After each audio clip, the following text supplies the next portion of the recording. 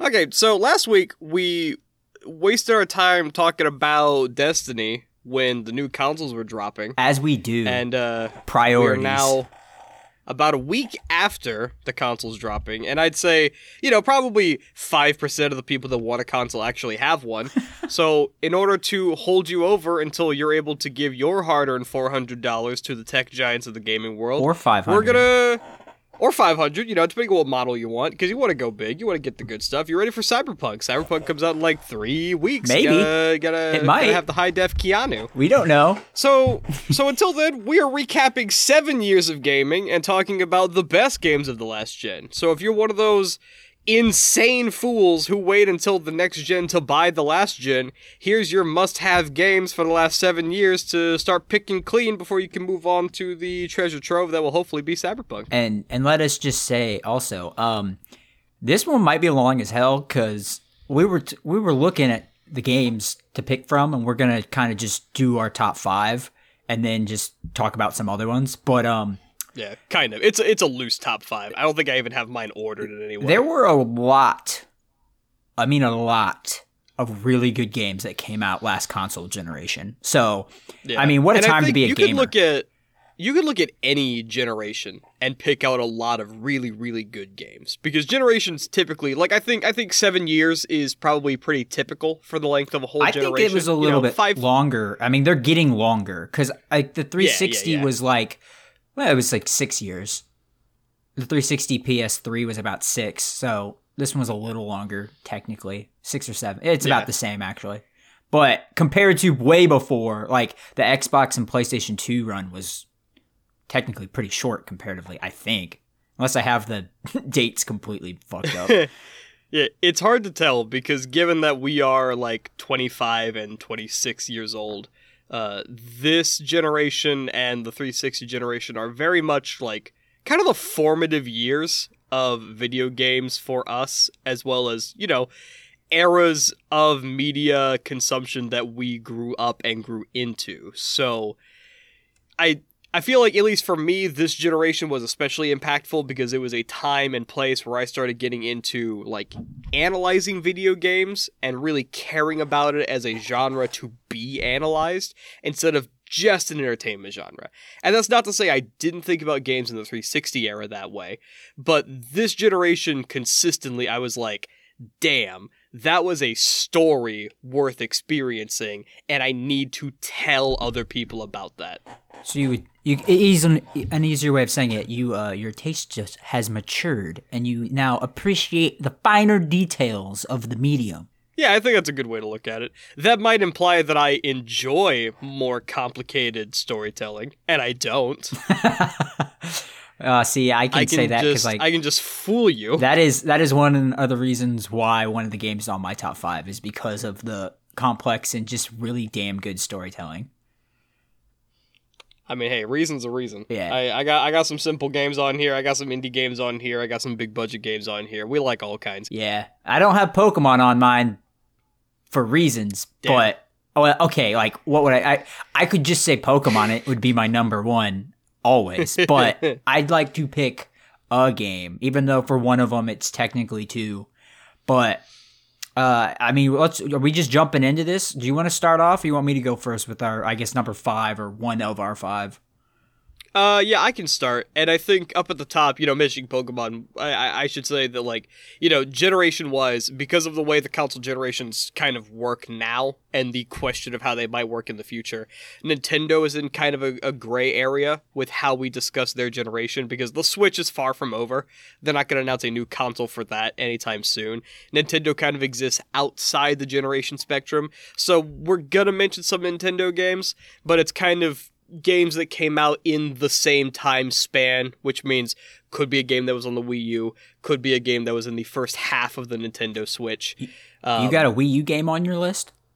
I do not. Okay, I was going to say, I figured maybe. They would be fair game. If you wanted to mention Wind Waker HD, I wouldn't stop you. Okay, I was going to say, I don't even know what else, because you can't say the Mario Party that came out on that, because that sucked. I bought it, and it was awful. At this point, anything that was worth playing on the Wii U has been ported to the Switch, with the exception of Wind Waker HD.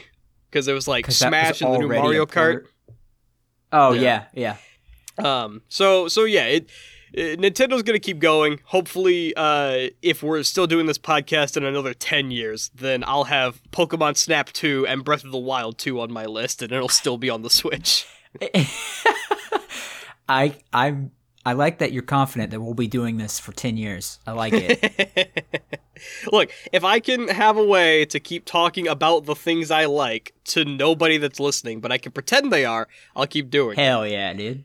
I'm about it. Because if there's anything it's this episode of the podcast is going to be, it's me talking passionately about things that I have to pretend other people give a shit about. And that's why we created the podcast. So to that end, to start things off, I want to talk about, this is probably the oldest game on my list.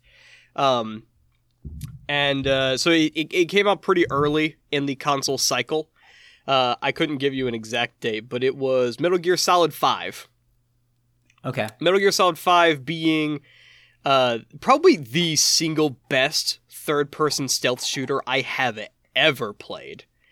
And in its own way, my introduction to the Metal Gear franchise, which is pretty rough, given that it's the last Metal Gear game that will likely ever come out. I guess I shouldn't say that, because Konami's going to milk it for all they can. They already put out Metal Gear Survive. But the last game that would be made by Kojima, and therefore the last game that I will ever deign the respect of the Metal Gear franchise. Would be a 10 out of 10 game if not for the fact that the game was 33% finished as far as what it should have been. I know you've told me about that. And yet somehow still turned out to be one of the greatest video game stories I have ever had the pleasure of experiencing, as well as being one of the most solid shooters possible. Like, even outside of the third-person stealth genre, it's just a fantastic shooter. Something I like to say when it comes to Metal Gear 5 is, like, you look at games like Dishonored or Splinter Cell, and it's like when they're trying to market it, when they're talking about the game, they're telling you, look, this is a stealth game, but if you want to be loud and if you want to kill everyone, you can. But I'm playing through Dishonored and I fuck up the stealth, and it's like, okay, well, I want to play the game right, so I'm going to restart the mission and do the stealth. It doesn't feel good. But Metal Gear 5, just like the execution of the game and the tools the game gives you, it's the only time I ever really felt that when they told me I could go loud if I wanted to, they meant it. And it never felt like the gameplay was diminished because I chose not to go the stealth route. And that was really cool because, you know, when I would inevitably mess up stealth in an enemy base, it was like, okay, I'll pull out my grenade launcher and I don't feel bad about it. Combined with the occasional trademark Metal Gear ridiculousness of being able to put a man to sleep and then strapping a balloon on him to abduct him to your mother base. Wait, you can do that? Oh, yeah. You can abduct enemy soldiers as well as enemy vehicles and ordnance on a balloon, and it will just take it back to your base of operations. That's insane. So you can send out these people on missions, or you can call in vehicles to the open world. It's a weird fucking game. I know you've told me a lot about it, and I really want to play it because I have it on Steam. But isn't it long as hell? It's like any of those. It's just a long open world game. It's kind of what you make of it as far as length goes. Oh, okay. Because in a way, like I said, it's only a third of what it should have been, and I mean that in the story aspect. Oh, okay. Like, if I'm remembering right, there were supposed to be 3 major arcs in the game, story-wise, and the game only has one of those arcs actually complete, as far as cutscenes and missions that add to the gameplay to actually build the story. Once you finish that first third, the rest of the game is unfortunately redoing missions you've already done with added objectives, and the game occasionally throws an out-of-context cutscene at you to fill in the rest of the story. Oh, okay. So, in that sense, it's an open world game. There are side quests you can do, there are side objectives you can do, but you can also kind of blast through the story. So I can't say how long the game is, but I would not say the story mode itself is incredibly long. You're not looking at an RPG's length of story. Okay. Okay. But probably longer than your average shooter. Gotcha. Because also, it's a Metal Gear game. And while Metal Gear 5 does not have the same weight of Metal Gear 4's hour-and-a-half long cutscene to end its game, it's still very story-dense. Got it. So I think that's all I got to say on Metal Gear 5. Okay. Also, much like Assassin's Creed 2, fantastic multiplayer mode that did not get its due. I didn't even know it had a multiplayer mode. Right, how would you? But it was so good. It was so good. Interesting. All right. So I'll go with my first one. Mine are kind of in like a 5-1, 5, 4, 3, 2, 1 more thing. So I'll start with 5 and work my way to 1. My fifth favorite game / also really good game of last gen is the Ori series. So Ori and the Blind Forest and Ori and the Will of the Wisps, which is odd for me because those types of games I'm not usually a very big fan of, mostly because I'm awful at them. But there's just some sort of charm with just how beautiful that game is. It's one of the most beautiful looking games that I've played. And then the music to go along with it is just, it's amazing. It's the only thing that actually kept me wanting to come back and finishing at least the first one.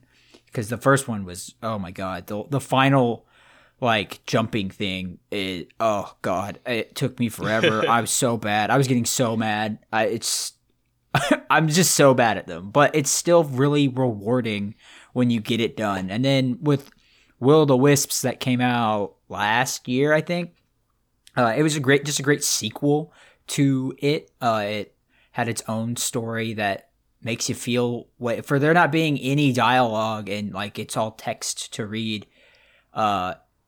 It's also one of the few games I've played where it's a sequel technically, but you could make the argument that both the games tell one long story. Like the first one introduces you to the world, and then the second one sets up how the world continues, which is the thing they reveal at the end of the second one. I got chills. I kind of get chills thinking about it because I go, oh yeah, I forgot. That's what they did with that. That's kind of cool. But yeah, I don't have any super in-depth stuff on that one. It's just one of the most beautiful games visually and auditorily, I think. Orally? That's okay. A-U-R. Oh, see, I'm learning things. Aural meaning ears.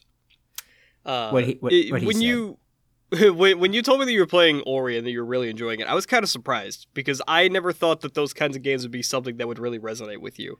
Yeah, you never seemed like the hardcore platformer kind of guy. Yeah, I think the thing that drew me in is that, there was a lot of platformer aspects, but there was also a lot of killing shit. Like, you're using abilities and jumping around, shooting stuff, whacking stuff.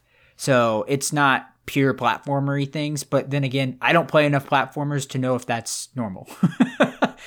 Did you ever start Hollow Knight? Yes, I did. And I stopped kind of because I was like, this is Ori, but kind of on steroids from the unforgiving aspect of it. Like, Ori's very forgiving. It's like if you die, you just go back to checkpoint and just keep going.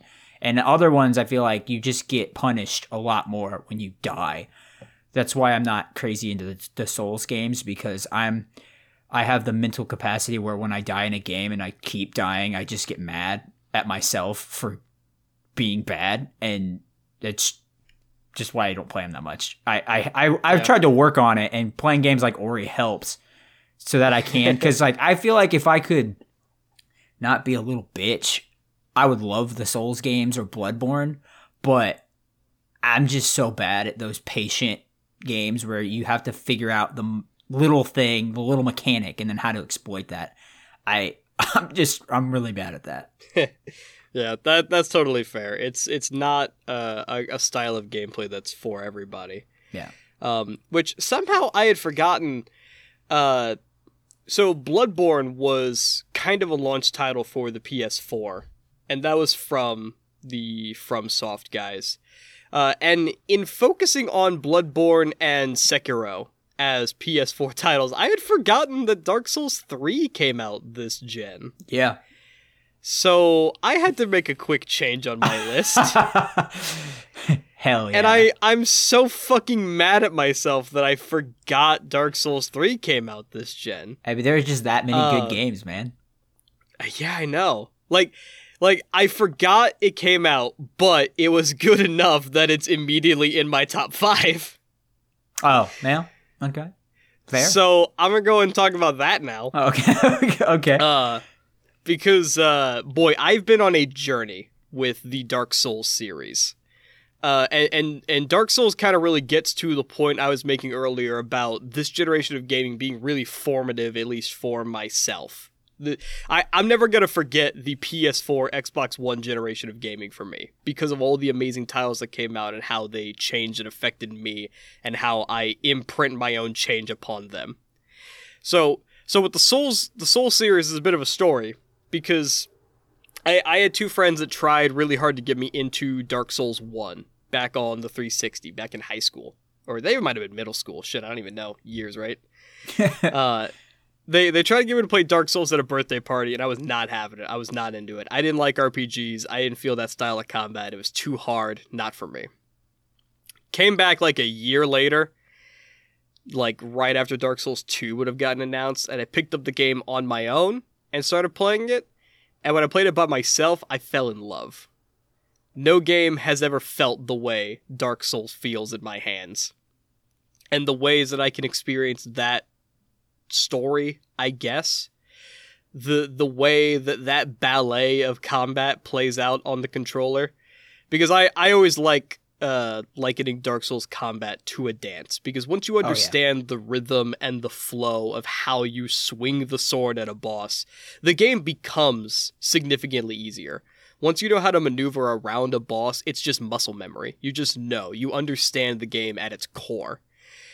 And so then I got really into Dark Souls 2, and then just to skip forward, Dark Souls 3, the way that they ended that series was so perfectly melancholic that I want to say that had to have been junior year of college, maybe sophomore year, something like that.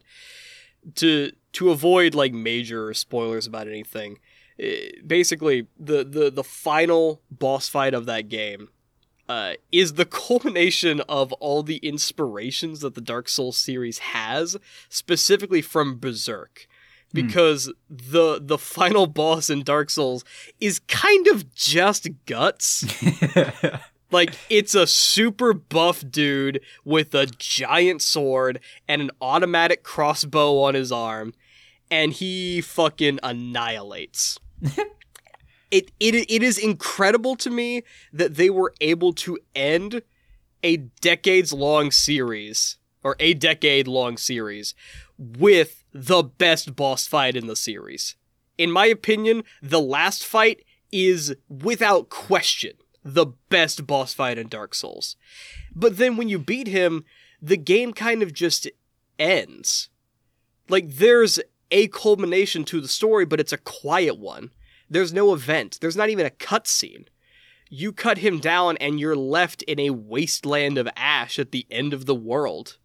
There's some time shenanigans. It's not necessarily an apocalypse scenario, but the game just leaves you in a quiet atmosphere that I couldn't help but just sit down and take in the essence that I had come to what would be the end of a journey that had spanned me the second half of my life. You don't get that kind of gravitas from storytelling that often, and when you do, you need to take it in. I don't know if there will ever be a series that will deliver that same kind of feeling to me. It's funny because like I know that you're not the only person who's into the Souls games that like I hear that kind of stuff from. I've heard it from just like other people on the internet and stuff like that. And I'm just like the smooth brain over here like, wait, so I have to like find the story? Oh, cool. I bet it's really great, but I don't know.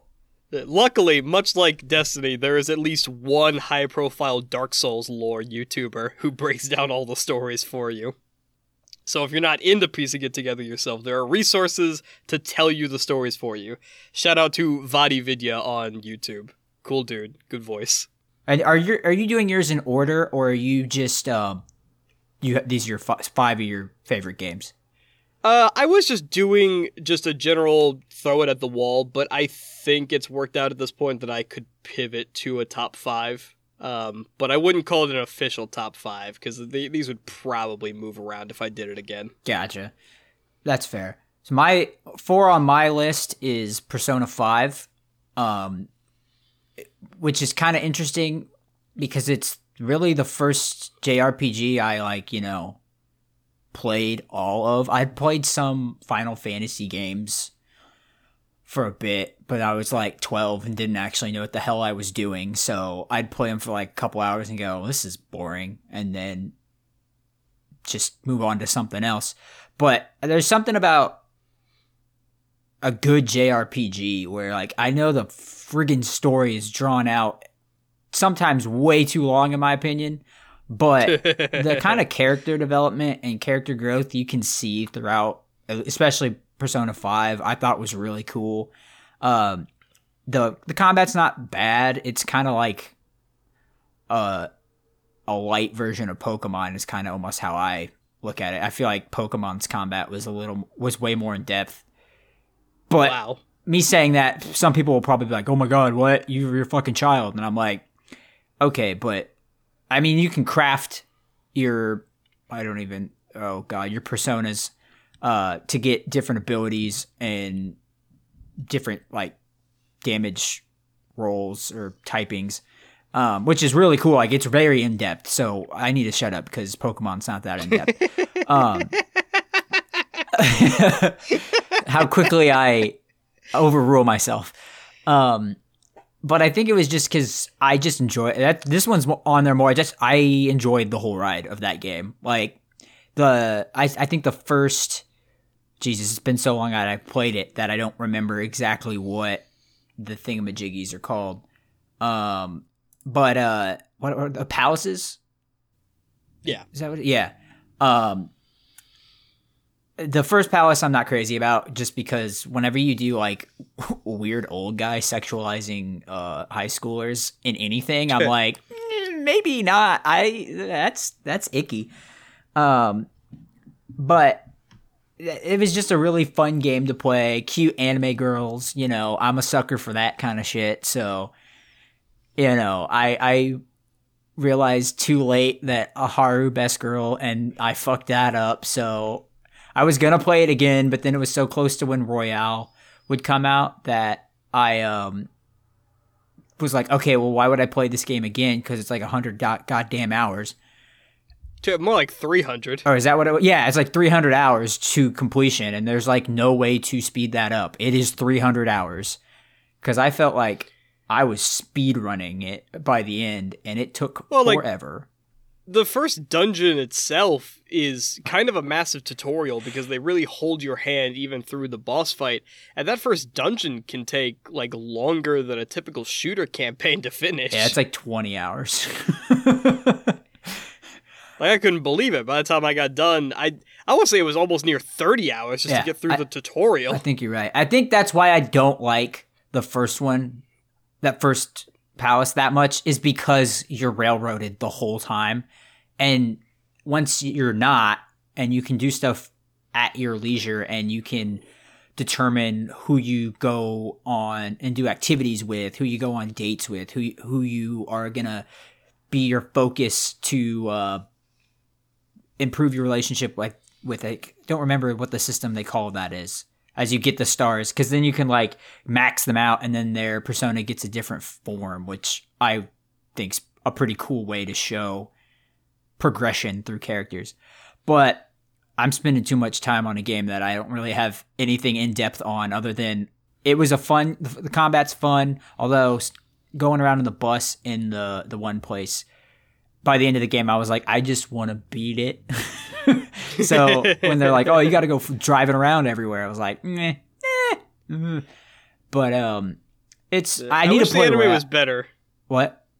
I wish the anime was better. So oh my god, I could get the story without suffering through a glorified visual novel. Well, I mean that's all really that JRPGs are, anyways. Active visual novels. But Yeah, the ending is good. I want to play Royale, but again, that's going to be 300 plus hours because they added an additional palace, so fuck me.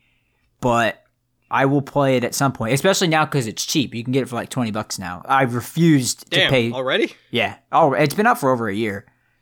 But I refused to pay $60 for a game that was the exact same game with like 20 more hours.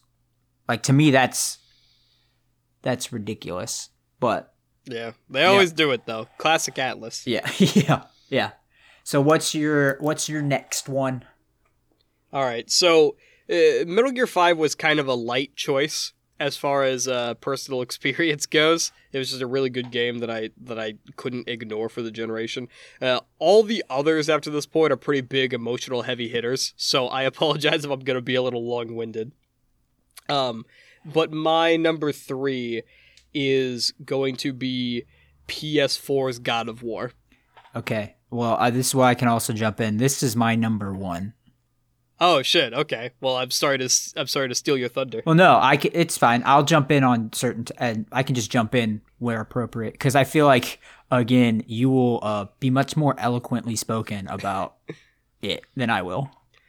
Look, the only thing I can be eloquently spoken on is my own experience as far as emotional weight goes. But at the base, it starts with a perfect game because God of War, in every aspect that I can think of, is a perfect game.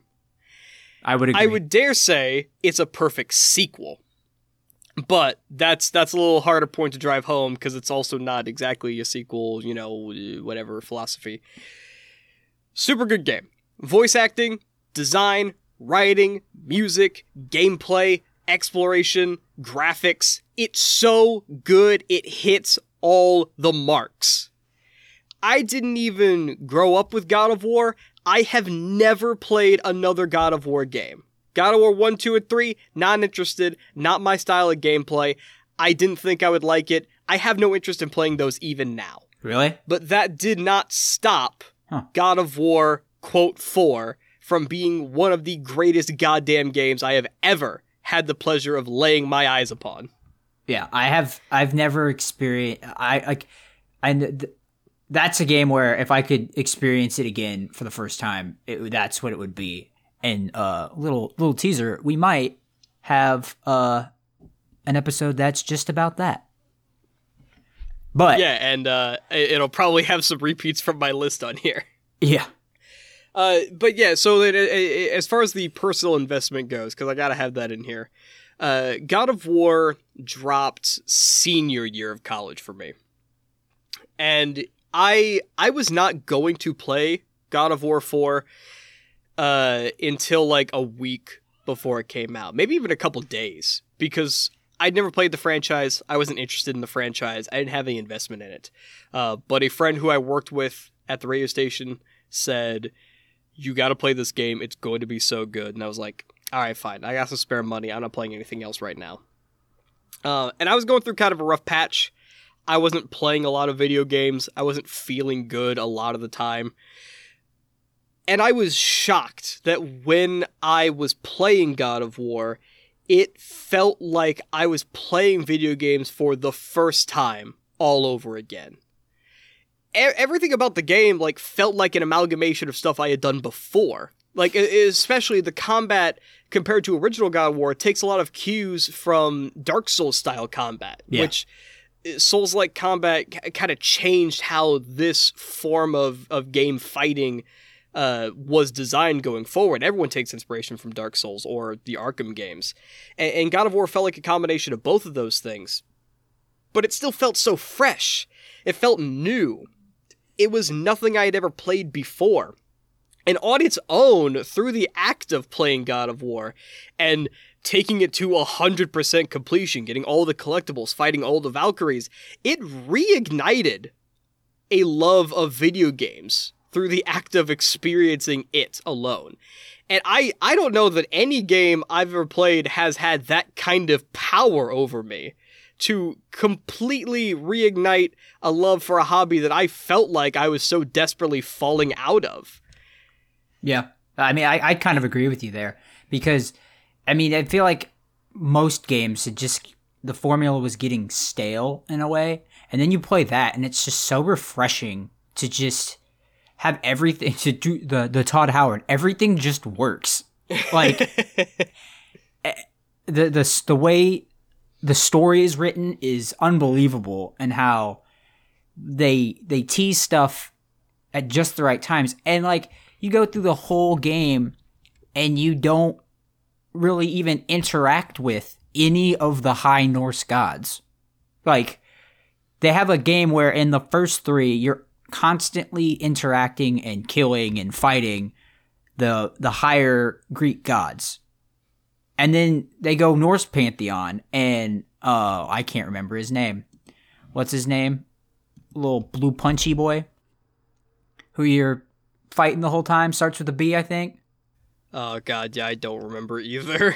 Which sounds really bad after talking such high praise. But we haven't played the game for a hot minute. But it's like he's the biggest. Well, he's not the biggest named god because there's one bigger that you interact with, but you're only fighting one somewhat minor god, and it's just like.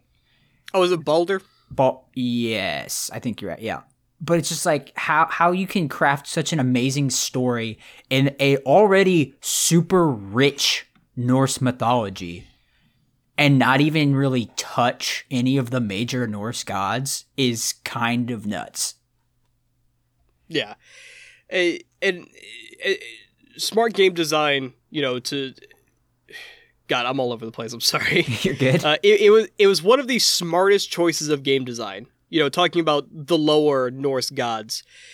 I feel like either they weren't invested in this kind of exploration in the original God of Wars, or the games themselves didn't lend it to this kind of learning. But, I think it's an okay assumption to make that most people are more familiar with the Greek pantheon than they might be of the Norse pantheon.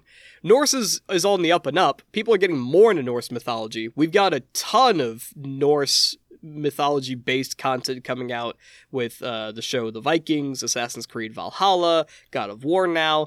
It is becoming more present. The Marvel Cinematic Universe. The Marvel Cinematic Universe. But, I would say the average person doesn't know really a whole lot about Norse mythology. So it was so smart of them not only to include Mimir as a character who is always with you, always on your belt, always able to talk, to give you the relevant backstory and explain what's going on in the context of mythology, but then to also spotlight that kind of teaching in what could have been the most boring parts of the game, which is driving a canoe through a giant lake. Yeah. Because, the game, I think it had fast travel, maybe, but a lot of the time you had to move that boat to new places to explore. You gotta move that boat. There wasn't a whole lot going on the water. There wasn't really any danger when you were moving. There wasn't any challenge to maneuvering the boat.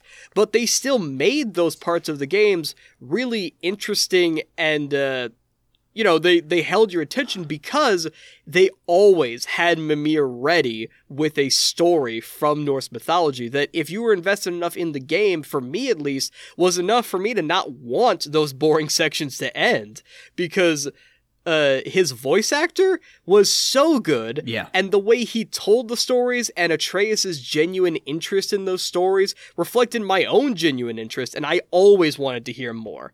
If I accidentally cut Mimir off on a story, I would immediately get back in the boat and let him finish before I moved on. Well, and that was also just a great mechanic of...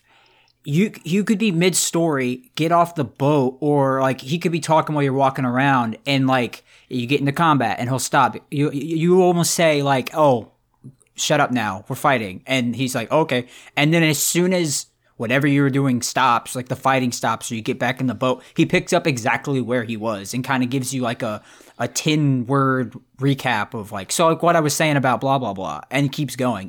It was such a cool thing that I feel like, to an extent, is underappreciated because it isn't really done, I don't think, in that many games. But also, they don't use downtime as a chance to just enrich the world you're in most games.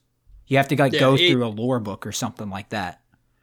It's the small details like that that really drives those PlayStation exclusives over the top. Just as a small note, a kind of similar small detail from the Spider-Man PS4 game. Did you ever get a chance to play that? Yeah, I didn't beat it. I'm probably about halfway through the game. I just kind of dropped off with it. Not that it's bad. I kind of stopped. I mean, that game's really good and is in an honorable mention for me, but didn't make my favorite 5. But so, have you noticed that the voice actor for Peter Parker has recorded almost all of his dialogue twice? I think you told me. Yeah, you told me about that. How, like, depending on if you're, like, in an action sequence, it's recorded that way, or if he's just, like, just saying it normally, right? Yeah. So if you're in free roam mode and he's getting a call from somebody setting up a new mission or closing out the last one, something store related is happening. If you're swinging through the streets of New York, then his dialogue is more strenuous because he is doing a strenuous activity. But if he's just standing on a building, then he'll just talk like a normal person.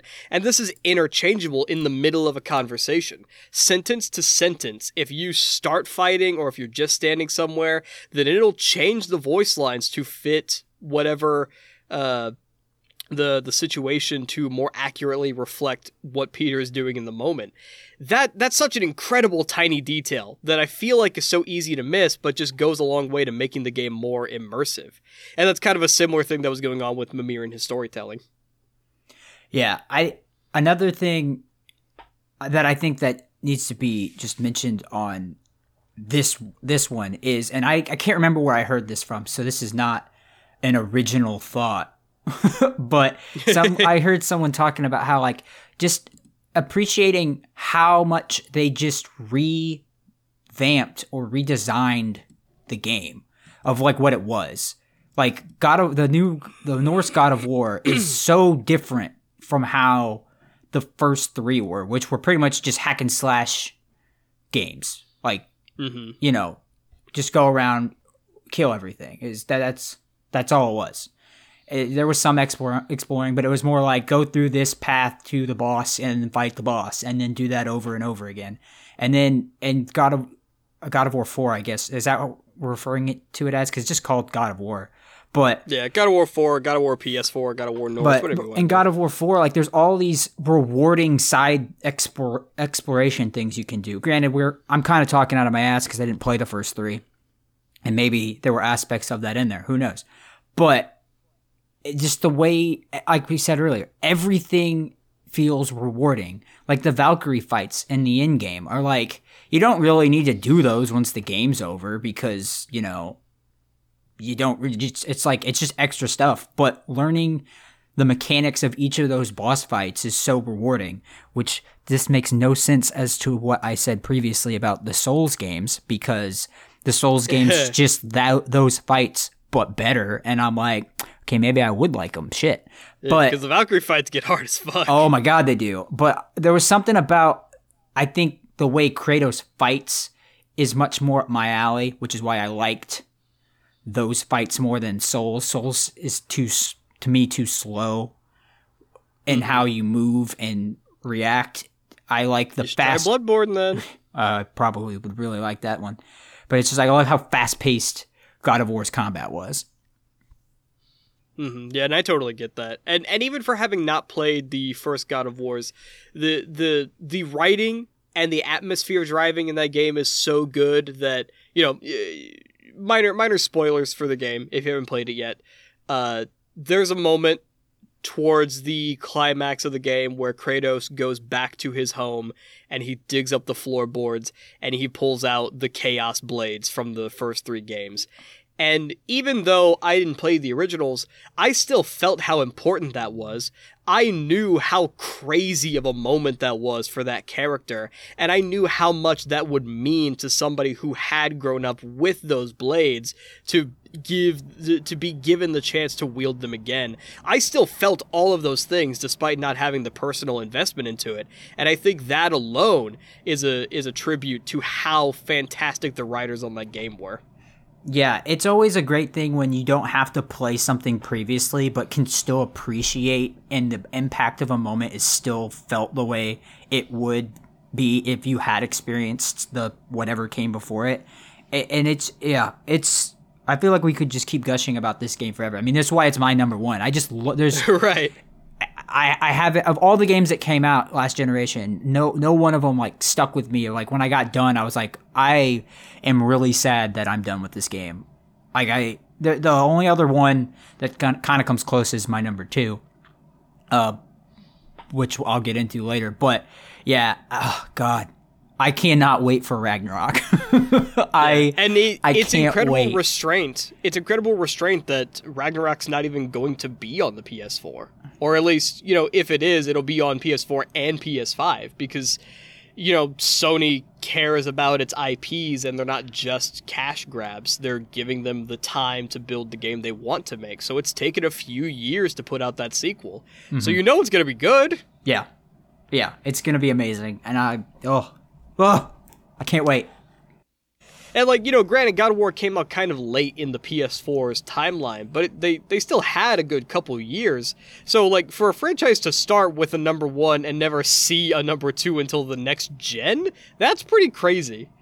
Which, actually, I guess now that I say it, Spider-Man's the same way, Horizon's the same way. It's just the way Sony's building their new IPs. The timing isn't as important as putting out the good product. Yeah. Because none of those games were even ready for the launch of the PS5. Like, Spider-Man had Spider-Man Miles Morales, but that's not Spider-Man 2. Yeah. Yeah, I'm looking forward to sequels to a lot of those big Sony exclusives. It's a great time to be a gamer. Yeah. So, unless you had something else to talk about for your number 1, you can go ahead and jump into your number 3. Nah, I think I'm good on that. So I'll jump into my number 3, and for me, it is Titanfall 2, a game that I think not nearly enough people have played. And I kind of put Apex with it, but I don't because they're completely different. But it's one of the best feeling shooters you could ever experience. The gunplay is so freaking good. And then when you add in how the mech play works with it, I mean, it's the only good mech game. Like, I feel like back in, the end of the Xbox early 360 series, we had a lot more mech kind of styled games. And, I mean, I don't even know of a good one off the top of my head from way back. So, just having a really great and fun mech game was very refreshing. The player movement is so smooth. It's kind of incredible how easily you can just be jumping and zip-lining around the maps in that game. And that's not even that's just the multiplayer aspects of it. The single player in that game is so underrated. It's kind of crazy. It's not even that long of a story. I think it's only a 6-hour campaign. And it's only the length of any other typical shooter. Yeah. But it does so much more with the time. And it just kicks most Call of Duty campaigns' ass. Now, I feel like some of the Black Ops campaigns, Call of Duty Black Ops campaigns, are about on the same level of quality. I wouldn't say they're any better because they usually don't have the emotional impacts that Titanfall 2's campaign did. The fact that you can, feel bad for a giant robot mech, wild. Didn't Man, think Aiden, I gotta get you to watch happen. some movies. Oh boy. Oh no, I'm not watching Chappie, okay? What? Why not? That wasn't even on the list, but why not? I actually am surprised I haven't watched that yet, but I've meant to. I just never. I'm like, I want to watch Chappie. But I think one of the other main reasons why I like Titanfall so much, and I kind of hinted at this, or I said it a little too, is that that's basically the engine that Apex is off of, which is why it's my favorite battle royale game, just because it's the same gunplay in a battle royale form. Now, granted, they aren't the mechs, but it's okay because they make do without it. And I want a third one now that everyone knows about Respawn and that they are legit, so that we can get a Titanfall 3 and it'll make the sales numbers that it deserves to. Hey, the Titanfall 1 or Titanfall 2 campaign, when I was playing through it, it felt almost like I was reliving a lot of the same stuff that Portal 1 did. Because outside of the actual story of the campaign, something I really enjoyed about Titanfall was that almost every level felt unique in the fact that there was a kind of gimmick to the way the level played out.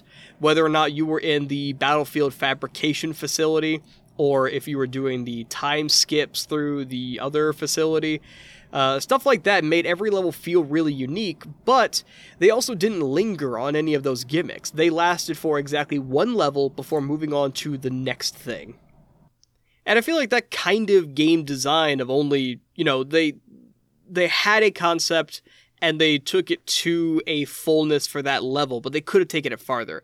That felt very reminiscent of Portal, where I hope eventually they can make a Titanfall 3, and it will hopefully have a longer campaign where they can explore these concepts more deeply. Because I don't think I have ever felt this dissatisfied from a shooter campaign in a good way, where the campaign was so short that I just wanted more. I wanted a 30-hour-long Titanfall campaign because it was so much fun to play. Between the movement and the gunplay and all the interesting things they were doing around those, I didn't want to stop. Yeah, and it didn't even really, move forward the world stuff that was happening much in that one. Because, I think it's a civil war. There's two factions fighting. One's, the corporate commando, and then the other is, rebels, basically. Yeah. And they don't really even address it that much. You just know that it's out there and happening. Because that's kind of what the whole story in Titanfall 1 was through the multiplayer things of, you're at a battle, and you're either fighting on the rebel side or the government side. And the fact that they can take that and then just go, whatever. We're telling this story. Oh, so good. Yeah, which, that alone is an incredible feat that they pivoted from a game that had no single player and was ostracized for being multiplayer only at a time where that kind of thing wasn't acceptable, and then making probably the best first-person shooter campaign ever. And then no one played it. I guess that's up to debate. And then, it still didn't really get its just due. It certainly got more than Titanfall 1. It was certainly more recognized. I think people know that Titanfall 2 is really good, but it still got overshadowed by the more popular stuff. Yeah. That's all I got on that. So you're up for your number 2. So my number 2 is going to be my current recommendation darling, and that is The Outer Wilds. Okay. The Outer Wilds was such a sleeper hit for me. I had no idea what I was getting into for this game. And to kind of drive home some of the concepts I'm going to talk about here, I do want to explain the main caveat of the game. And up at the front here, I want to say that everyone should play Outer Wilds. Please, everyone play Outer Wilds. It's such a good game. Everyone needs to experience this game. It's the kind of game that is so much better the more blind you go into the game. That being said, the main caveat, the thing that drives the gameplay, is explained to you, I would say 30 minutes into the game, when you get through the tutorial and then see the thing happen the first time. So the way Outer Wilds works is you're on a planet, and you are part of a space exploration team that your specific job is to go to other planets in this solar system in order to uncover the texts and history of an ancient, now extinct civilization. Because you are the first astronaut from this species that has a particular translation tool that allows you to read the writings of this species. So it's really cool that, the solar system itself is the open world in this case. The planets themselves are decently sized, but they're not super huge on their own. But you fly through the solar system in real time. You are I guess real time is a weird way to put it, but you are flying this ship in first person, and you go from one planet to the next. You take off from a planet, you land on this other planet, you have to find them in the solar system, you can set your autopilot, you gotta fly around the sun. That alone is a really cool aspect. But then, every 22 minutes, the sun explodes, and you die. Oh, it's that, okay. I thought that's, because, like, I didn't get off the original planet, so I played it for, like, 10 minutes.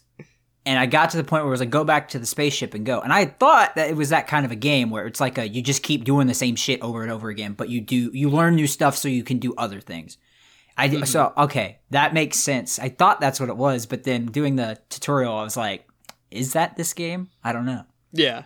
So it's kind of like a roguelike, where you will always start from zero, but with something. But there's no upgrading your character. There's no combat. You don't get a better spaceship. Nothing fundamentally changes. The only thing that's different is the knowledge you gain about the world around you. Because at its core, it is a puzzle game. And you solve other puzzles by building off of the knowledge you retain. Because when the sun explodes, your consciousness, more or less, is reset to 22 minutes before that happens, because of ancient alien technology. So the game is you going to each of these planets, putting together the pieces of what this ancient civilization was trying to figure out about things around the nature of the universe and unknown cosmic entities happening in this universe, to effectively save your species, save yourself, and protect the legacy of these people that came before you. Phenomenal game in that regard alone. What is truly special, and what really resonated with me about The Outer Wilds, is once you get to essentially the climax of the game, and you start putting things together on your own, and you see the things that you have to do, and the risks that you as a character have to take to maintain living, I guess.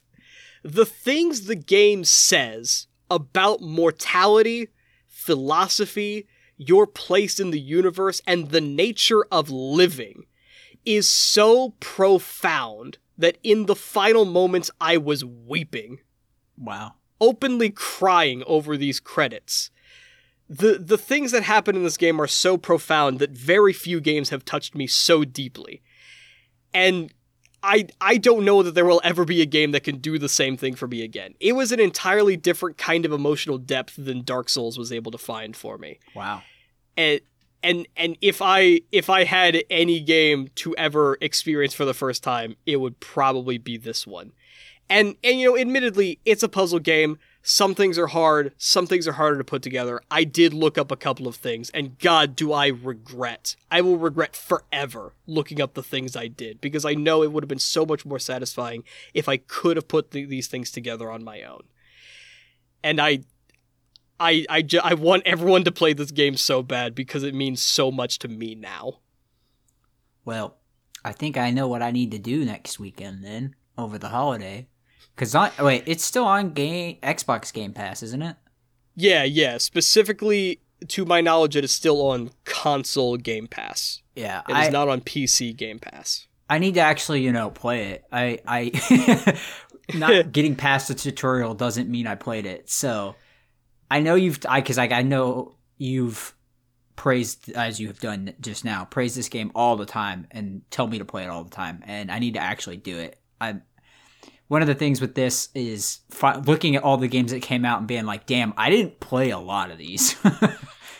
But there's just so many good ones that I don't really know how. I mean, unless it's your job to write and talk about every new game that comes out, for a filthy casual like me, there's no way you could play them all. Because there was just so many good ones. And some of them just take up so much time. That's unfortunately something I've had to come to terms with recently, being a young adult working a full-time job, is like sometimes you just got to pick your battles. Yeah. You got to find what you know you're going to like, and that's going to mean consciously passing up things that you know are good, that you know you'll like, because you think you'll like this other thing better. And for like, me, I'm only just now getting to Red Dead 2. yeah. I know I will love Red Dead 2, and I'm trying to squeeze it into the 20-day time span before Cyberpunk comes out, of all things. I don't know if I can do it, but I really want to play Red Dead 2, and I know I'm so late to the party. Yeah. Well, speaking of Cyberpunk, my number 2 is The Witcher 3.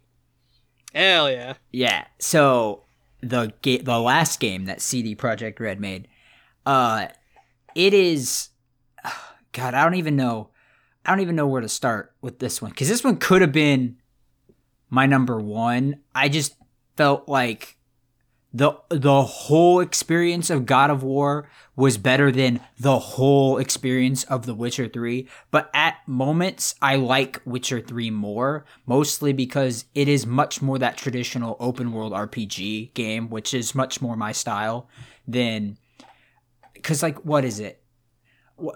Is there a genre that goes to what the God of War games were, that are kind of like Zelda-y? Not Zelda-y, but like the hack and slash, but you get new equipment and upgrade, like a Metroid-y game, maybe? Yeah, I think you're looking for combinations of dungeon crawler, combat looter, or Metroidvania. Yeah, because it's kind of like it went a lot more to what the Darksiders? Yeah. Darksiders games were, where it was like the combat of God of War, but the dungeon crawling and adventuring of Zelda games, which is what Darksiders is. And then God of War 4 was much more of like what it incorporated more of the Zelda-y exploration and upgrading yourself things.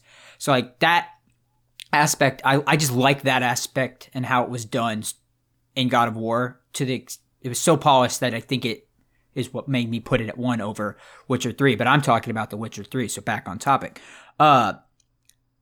It's just the story that's told over it is very interesting. I know that you always have choice in like how stuff plays, but to just like some of the choices you make in that game, like each major arc has a big decision you have to make. And it's mostly this or that, but there's sometimes nuances to each one, where just picking one of the two options doesn't mean you're going to get the same outcome. And so, I mean, I've played through it. I played through it once and like almost 100%ed it.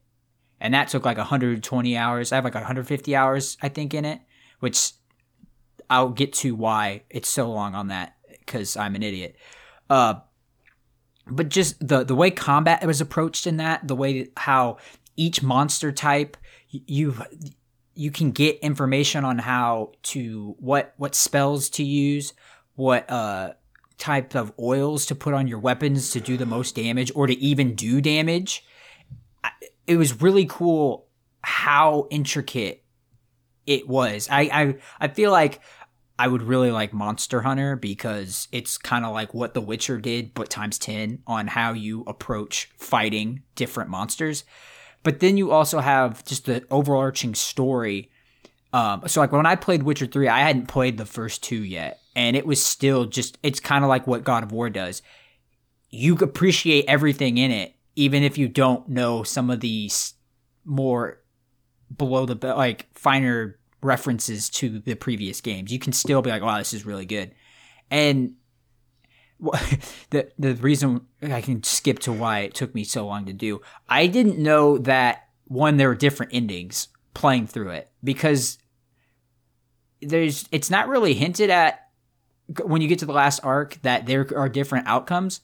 And it's funny because the first time I ever completed the game, I got the bad ending. And damn. And I was like, wow, that's some dark shit. That's pretty fucked up. Wow, holy hell. Jesus.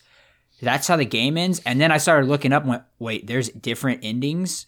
Because I had no idea what decisions that I had made that had led to getting the ending that I did. It's so subtle if you don't know to look for it.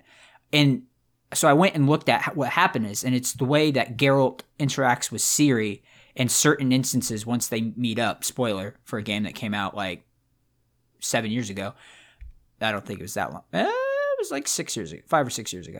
But so then I went back and replayed it because I was like, I'm not going to only experience the bad ending. I want the good ending. And just when you do the good ending, how much more you're like, oh, okay, yeah, this makes sense. But there's just choices where Geralt would interact with Ciri, and depending on what you choose to say to her, is what ends up determining what ending you get. Which is, it's so subtle, like you wouldn't know. Not going, and I really appreciated it after I figured it out, and then had experienced different endings, and also just how fucked up the bad end. Like the bad ending sucks. You're just like, oh my god, this is, huh. And because usually like the bad ending's like, oh, you took over the world, you're an asshole. And this one's like, no, actually, no, this sucks. This sucks for Geralt. Holy crap. Oh my god. And then the good ending's like, oh yes, oh, this is what I wanted. And I think there's a middle ending, but I didn't actually like get that one, but I've seen what it is. But all that, the story, the combat, fucking Gwent. Oh my god. I played so much Gwent in that. It's the best in-game minigame of any game. I don't know what game has a better in-game minigame than Gwent. And I just, it's the reason why I'm so excited for Cyberpunk, because CD Projekt Red is so goddamn good at what they do, and the Cyberpunk as a environment for it, I hope it, I doubt it's bad, but I hope if it's as good as Witcher 3, oh my god, that game's gonna be so good. Oh. Yeah, my only fear for Cyberpunk is how they're gonna program shooting a gun. True. But yeah, unfortunately, The Witcher is one of those games that, you know, like I just said, I'm sure if I could sit down and really play it, I would really, really like The Witcher. But I know that there's so much there and so much I would want to do without even thinking about wasting time on Gwent that it's a matter of time management. I can't sit down and play 200 hours of The Witcher when I got so much else I need to play. I will also say you can get that game done in like I know this is still no small feat, but like 80 hours and do most of the sides. So I did almost every single side quest when I did it. So that's what led to it being me playing it so long. And then also redoing the ending like 3 times because I kept fucking it up. And the whole ending is like it's the sequence where it goes, after this part, you can't save. And that sequence is like 5 hours.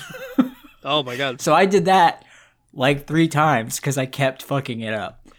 But it was worth it to get the good ending, which I feel stupid because I could have just looked it up. But I'm like, no, I have to accomplish this. I have to actually I get that. But man, that's all I got on The Witcher 3, man. It's one of my. Yeah. I'm kind of surprised it's not my number one, but God of War is just so fucking good. Hopefully, I will get to it at some point. I'm hoping, because I think I've mentioned this before and I talk about it a lot. I have a hard time getting into RPGs in the first place. Yeah. Getting me really hooked into something is hard for me to get through a mental hurdle of. I'm hoping that the recency of the release of Cyberpunk will allow me to get over that hurdle, and also how much I enjoy Cyberpunk as a setting and a genre, that I can hopefully get in there and do everything I want to do. I wish I had vacation days so I could just take a few days off to really get engrossed. But yeah, hopefully it'll be phenomenal. I wish I had more to say about The Witcher, but maybe one day. So that's my number one. What's yours, baby? Or your last one if it's not your number one. Again, I do apologize for stealing your thunder on God of War early. Yeah, it's fine. I knew that was going to happen with at least one of them, and that was the one I knew you would have on your list too. Yeah. So my number one, and again, you could probably guess at this point, it's another kind of big emotional heavy hitter for me. And this is a small indie darling that started out PC only, made inside of a cheap game maker program by exactly one man who did almost all the sprites, all the writing, all the sound design, including all of the music, and is only now in the last few years getting its due on ports to consoles, and he is slowly working on a sequel, and that game is Undertale. Oh, it's not Borderlands? Undertale, much like Outer Wilds, I could not believe how much I ended up enjoying Undertale. And part of that is because it blew up on the internet. But it blew up in particular circles that it came off as kind of cringy. And I totally get that. Because it blew up on Tumblr, it blew up on YouTube. Fighting Sans was the new hotness trend as far as YouTube gameplay videos go. And it's all kind of due because Toby Fox, the guy who made Undertale, creatively, he started out doing music for Homestuck. So he was very much bred in that kind of community, and he grew in that atmosphere. And a lot of the aspects of design for Undertale are kind of born of that proclivity towards storytelling and character design and everything. And Undertale, it's number one for me in an emotional aspect, because while the Outer Wilds said a lot about life and a lot of things that I can apply to just the way that I live and the essence of living, that sounds fucking weird, but Undertale actually said a lot about games. At its core, Undertale had a lot of meta things to say about the philosophy of game design, because without spoiling too much, the game is very self-aware about the fact that it is a video game. And it uses that to undermine your expectations and do things that you don't ever expect a game to do. But then, aside from playing it for comedic effect or making you rethink the way you play the game, it's a very unique, emotionally charged experience, because I don't think it's spoilers to say that a lot of the game is based around the idea of you can play as a pacifist, or you can kill some things, or you can kill everything. And those three routes can drastically change the way the game plays out. But once it kind of pulls the curtain back and tells you that it knows it's a game, and therefore, in a sense, inherently, these choices shouldn't have real consequence, it's then kind of up to you and the experience you build with the game and whether or not that resonates with you. If you're like me, you don't feel any less bad for the sins you commit over the course of playing a video game. If you're somebody else, then you might not care, and it's just a fun, challenging game, and when it's done, it's done. For me, playing through specifically the genocide route was an exercise in masochism that I did not realize I was putting myself through until the game was done. Because the end of the masochist run is so fucking bleak and just dark and empty that I felt that emptiness in my soul. Aside from, again, the game knows that it's pixels and graphics and it only exists within its own world, but it's still so real that you almost want to believe that it's its own living world despite these facts, and you feel genuinely bad for the things you have done, and you wish that there was a way to go back and fix the sins you have committed, because they really are sins. It's an awful experience. The final boss of the genocide route took me 12 hours of a Saturday to beat, through sheer repetition and grind. Really the culmination of the masochist in me. Harder than any Dark Souls boss I have ever fought, and it's so simple because it's arrow keys. There's no jumping, there's no swinging a sword, you're moving a heart through a bullet hell. And it's so hard, but it has to be, because the game needs you to want to hurt it in order for it to drive its emotional stake home. And I'm talking in generalities because God, do I not want to spoil the experience of that game. Even the neutral and the pacifist route, the choices you make in regards to what order you go through these things. It's very much about building your own story, because the game is telling a story, but it can be disjointed and broken in ways that still make a fulfilling narrative, because it's all about how it reflects on you. And it's about your relationship with the game and these characters that builds what that story actually means. So I think the route I took is probably the more generic one, the one that most people are going to do, and that's play through normal, then go back and do pacifist, and then do genocide. And that's certainly a way to play the game. But if you do genocide first, or if you stumble your way into a darker version of the main storyline, the things that you feel that the game is going to reflect back at you is going to make for an inherently different Undertale experience than what I experienced. And I think that's so important. That's one of the things it says about game design, is that the game itself can tell a story, but what really makes a game amazing is the story that you build as a player with what it's telling you, making for every game you play a unique experience that you can't ever recreate. You can recommend all the games you want to somebody, but you can never guarantee it's going to hit the same way it hit you. Yeah. Because the game itself is a culmination of all of its design choices that is only going to resonate with specific parts of you to make one whole that nobody else will ever be able to fully understand. And I know that's a lot to pack into a 20-hour indie game, but I swear to God, it's all there.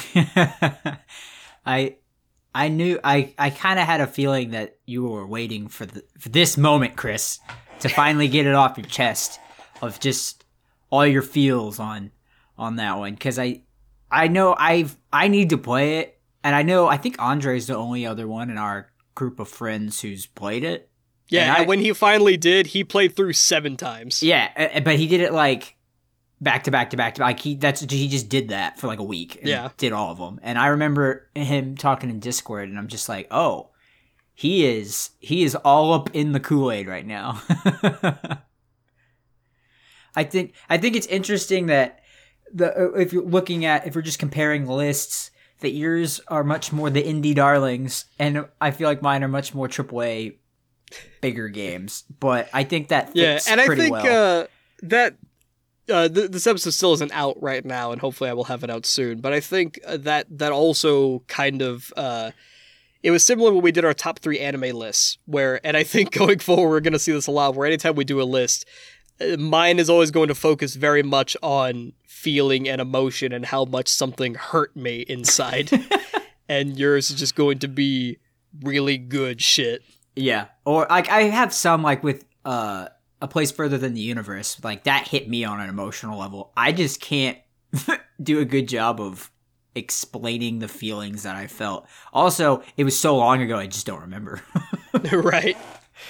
But so there's our lists of our 5 favorite games of the last console generation. And again, as to preface, we're kind of just doing it by Xbox and PlayStation. I'm surprised you didn't have Breath of the Wild on yours. You know, I was going to have Mario Odyssey until I remembered Dark Souls 3. Okay. And then there just wasn't room. I know we also wanted to just kind of like shout out to some other, there's so many good games, and like the 10 that we said, or the 9 that we said, don't even come close to like encompassing all of them that came out. Like, I mean, we didn't talk about the ones that basically defined the last generation, which came late in it, but all people are going to think of in the last generation of consoles was how Battle Royales exploded and Fortnite controlled all for most of it. And now it has some decent competitors in Apex and Warzone. But like Warzone just came on the scene. It's been out for a year. I mean, Apex has been out for 2. Fortnite 3? Like, these games haven't been out that long into that last console generation, but I feel like that's the only thing people look back on. Like, I looked back at Titanfall 2 and went, oh my god, that game seems like it came out forever ago. Yeah, absolutely. Some of the other games I have on here, if we're just going to go and jump into honorable mentions. Yeah. You know, I want to shout out Cuphead. Yes. One of the only Xbox exclusives they had this generation. at least one that was worth a damn. Yeah. And single-handedly revitalized the Dark Souls of blank genre of conversation. Oh my god. So thanks for that. But introduced really, really hard, genuinely difficult video games to a whole new group of people in a unique style that, God, you gotta give them props for the work they put into hand drawing all that rubber hose frame art. Yeah. Ghost of Tsushima, really recent title on PlayStation. Spider-Man, Bloodborne. As far as the Switch goes, Breath of the Wild and Mario Odyssey, those games alone are worth buying a Switch for. I'd also throw in Fire Emblem Three Houses. Mm-hmm. I haven't played it, but I know I'm scared to, because that's one where it's like I'm in all three paths, and then I think there's a fourth one that you can do too, and I'm like, I'd be in for all of that, and I don't have the time for that. Yeah. Nier Automata. Also on Switch, we have to mention Animal Crossing, because of when that hit and the cultural phenomenon that Animal Crossing New Horizons was with when it came out this past almost year. Pokemon Go levels. Yeah. Because it hit right at the start of the pandemic. Me and my sister bought my mom a Switch just so that she could play it, because she was at home, and we're like, you'll enjoy this. Mm-hmm. Nier Automata is a game that I wish I could finish. Unfortunately, it was one of those games that fell into the trap of starting, getting a third of the way through, and then stopping. I want to get back to it eventually, because I feel like it's going to have as much of an impact on me as some of these other games because of things it says about AI and humanity. I know it's an amazing game. Red Dead 2 I'm working on. Last of Us 2. Yep. I want to give a huge shout out to Half-Life Alyx. Oh, yeah. Single-handedly carrying virtual reality on its back right now. And then I've got some other indies on here. But okay. If you want to go ahead. I didn't play it much, but Monster Hunter World played a fucking huge impact if you're into those kinds of games. I am in the middle of it currently, but Uncharted 4, which I think have you played any of the Uncharted games? I have played Uncharted 1. Okay. Let me tell you, as somebody who played the first 3, when 4 came out, like they had the Redux thing for it, man, those first 2 feel fucking old. Like, you're like, oh shit, yeah. Shooters have come a long way. Like, they aren't bad, but you're like, oh god, this is old. And then I kind of think the first one's bad. Yeah, the first one's not that good. 2's really good. 2's I really enjoyed 2, even though I was like, yeah, if this was polished to the standards of today, this would still be an amazing game. But it's pretty dated. Stardew Valley, and how it was for a while, I feel like this console generation's Minecraft, like everyone and their mom was playing that game and bought that shit on so many devices. I've never played it because I'm not those aren't really my games. But I mean, I know a lot of people who've just sunk so many hours into that. Yep. Oh, I thought I had like one other one, but I can't think of it. So if you have some, Overwatch, and how that kind of tried to reshape the competitor, the esports scene there a little bit, because I don't think like the League scene has, well, it does, but the Overwatch League seems to have gotten a lot more attention than what like the League of Legends competitive scene had gotten in mainstream media. So I think that did a lot for competitive esports, and same with Rocket League, because I feel like I don't watch Rocket League or play Rocket League, but I feel like a lot of people watch it, and that's kind of interesting to me because just of what that game is. Yeah, and CSGO kind of slips under the radar. It kind of exists in its own world. But Overwatch, being a first-person shooter in the mainstream, kind of on its own made it okay for a game to come out and be multiplayer only. Yeah. Because we said earlier that Titanfall 1 got shit on constantly for not having a single player of any kind. And then just a few years later, Overwatch comes onto the scene, and it's such a good game that I want to say from that point forward, people were more readily accepting of a game coming out and being multiplayer only. It certainly helps that in its own way, it's kind of a MOBA, and outside of something like League of Legends, built the first-person shooter hero genre, which paved the way for more stuff like Valorant or Apex Legends. You got to give some credit to Siege, because I think Siege came out before Overwatch, and that was more of a hero shooter first, I'd say, than Overwatch. Just because you had different operators that had different abilities, essentially like what Overwatch is. I think Siege came out first. If not, I'm sorry, oops. But yeah, I'm gonna check that out. I'm curious. I thought Siege came out, and that was another one I wanted to give a shout out to. I have not played a single game of Siege, but I know the Siege competitive scene is huge, and I mean those Tom Clancy games competitive scenes have always been like they have their dedicated following. But I'm trash at those games because it's much more of CS:GO light, where it's one round.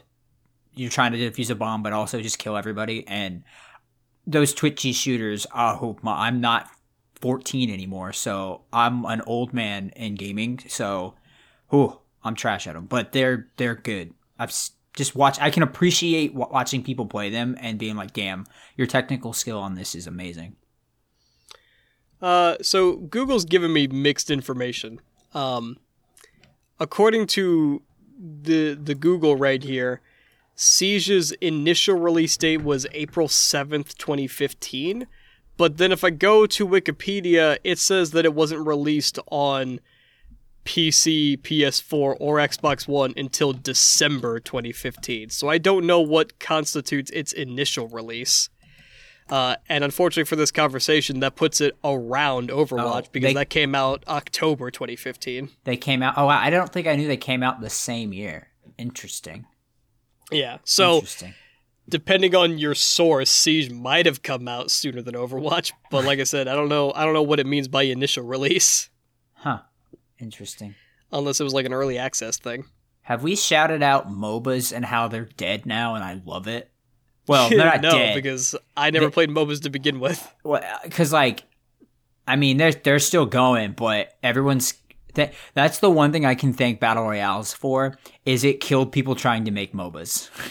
And everyone's trying to make a Battle Royale I am now. Okay with that, because we didn't need more MOBAs. There were plenty. So then the last four I have here, because I love my indie games. Celeste and Hollow Knight, both very similar games. Really hard platformers with a lot of heart and a good story to tell.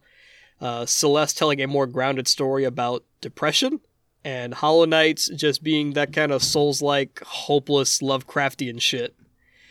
Return of the Obra Dinn is a really, really, really good puzzle game. Look it up and play it for yourself. I don't have anything else to say about that, but one of the best indie games that's come out in recent years. And then the other one that's, this is going to sound ridiculous, but holds a very special place in my heart, is Doki Doki Literature Club. Fuck yeah. Very small title. You're never going to see it anywhere else other than a free download on PC. Because... again, it's free. You can just go to their website and download it because it's a weird little experiment. It's never going to be released on a console because it is just a visual novel.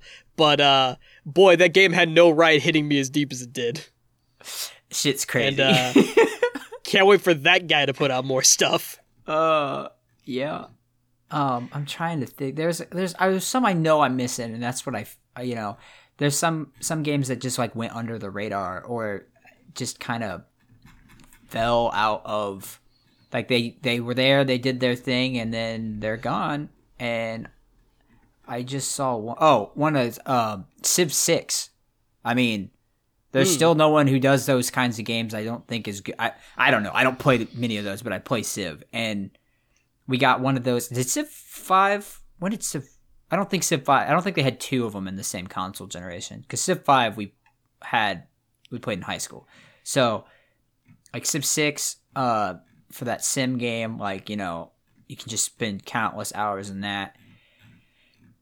I can't think of other stuff off the top of my head, which means even if I played it, enjoyed it. We technically got a Mass Effect game, but I can't shout that out because that game was just I mean, Andromeda wasn't awful, but it was okay. Inquisition was pretty good. I was trying to think of like some of the big titles and which one, like which of those did we get a new game or did we not? Because we got Fallout 4, which I didn't think was that great. And then 76 was like, yeah, that makes sense why I didn't think 4 was that great.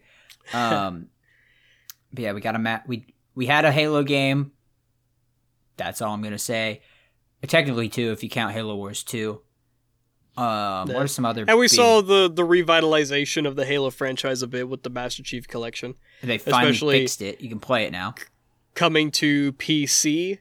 Oh, yeah. And the drastic direction change they're taking for Halo 6 for the next gen. We'll see if that pans out.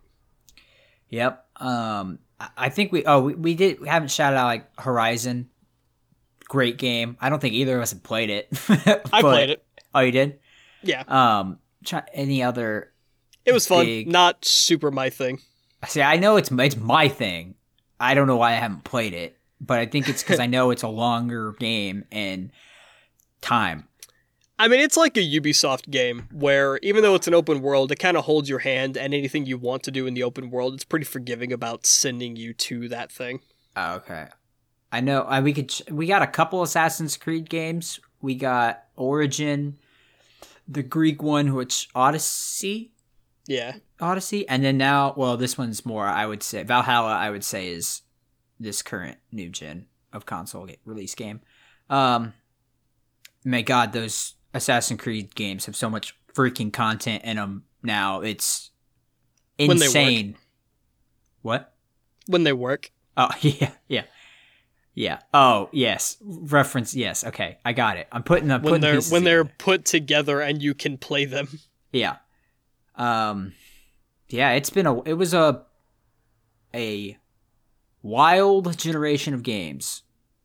We finally got our first 3D console Pokemon game, if you want to say that. I mean, sure, technically. Like actual Pokemon game that wasn't like, you know, Coliseum or Gale of Darkness, which where the remakes for that, Nintendo, shut up and take my money. But that's about all I got. Nintendo only cares about remastering Zelda games, unfortunately. You bastards. All right, well, yeah, we're going on an hour and a half here now, so I think that is as good a place as any to stop us. Yeah. When do you think? Well, we mentioned we're going to stop, which means I have to throw in something at the end, as I do.